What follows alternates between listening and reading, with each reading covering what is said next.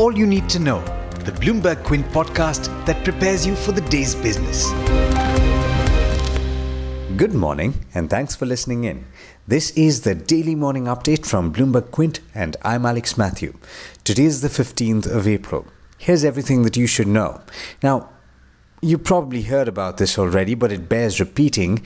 Prime Minister Narendra Modi announced that the nationwide lockdown would remain in place for another 2 weeks. It is now set to end on the 3rd of May. In a televised address yesterday morning, he said that the government would evaluate every town, district and state until the 20th of April for adherence with the lockdown. Areas that are less likely to turn into hotspots will then be allowed to open up certain essential activities from that date. Detailed guidelines on the lockdown are expected from the government later today.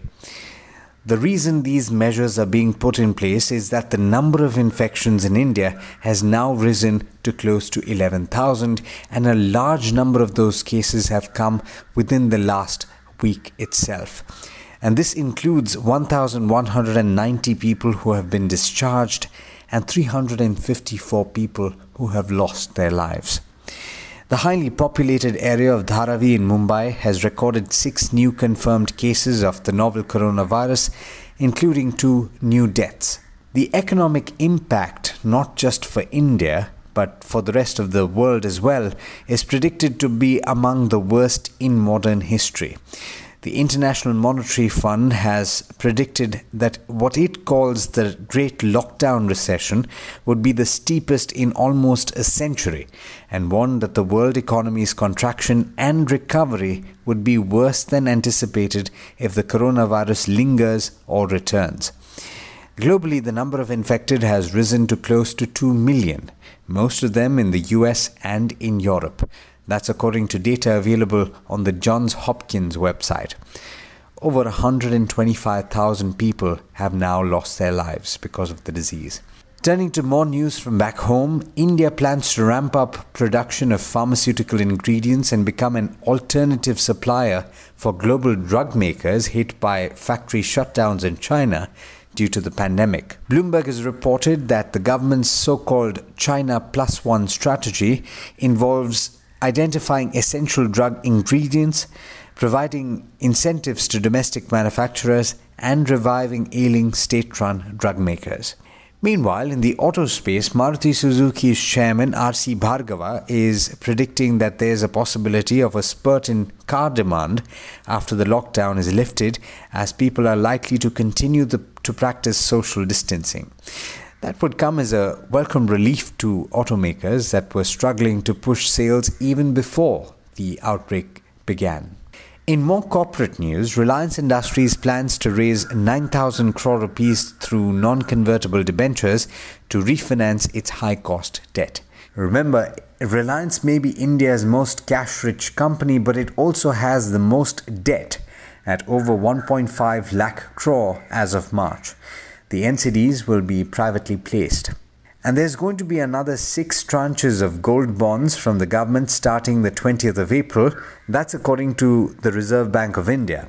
I'm sure you've heard about this already. You essentially buying gold in dematerialized form and you also earn an interest on it. On maturity, what you get back essentially depends on the spot gold at the time. They have a tenor of 8 years, these bonds, and an exit option after the 5th year on interest payment dates. Now remember, if you're planning on holding on to this bond for a while, it takes into account the price of gold around the time of the issue, and these being difficult times, the price of gold is actually quite high because of safe haven demand. So you should probably consult with a financial expert before you go ahead and buy these.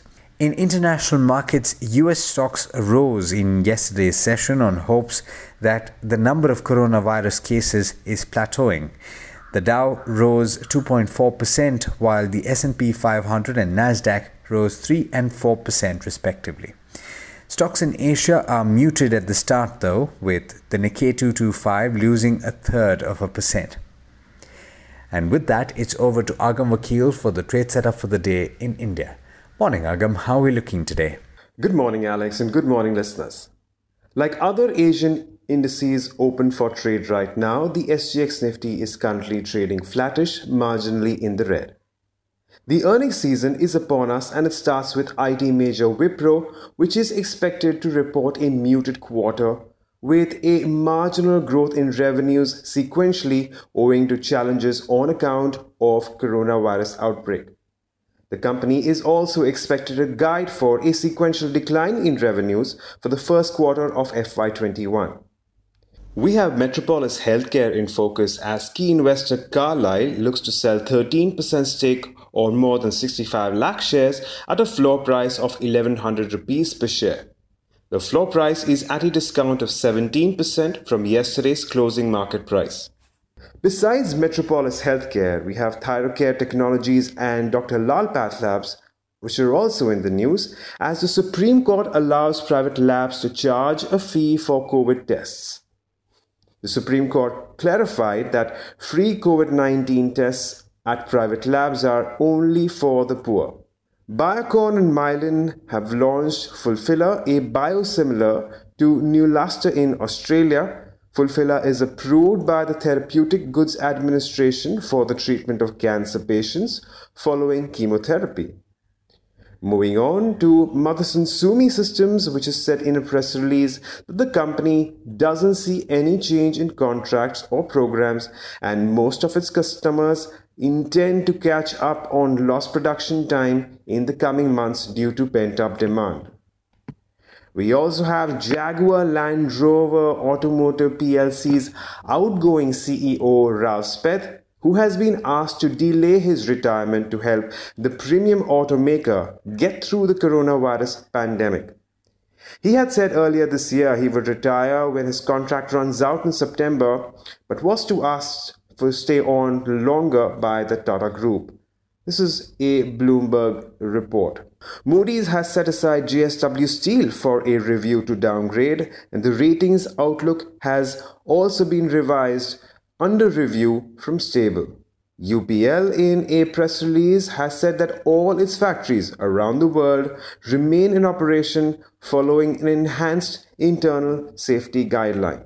And finally, we have Midhani or Mishra Dhatu Nigam, who has given us an FY20 update and is saying that its variation order proposal has grown 21% to 980 crores, and sales turnover, however, have remained flat year on year at a little over 711 crores.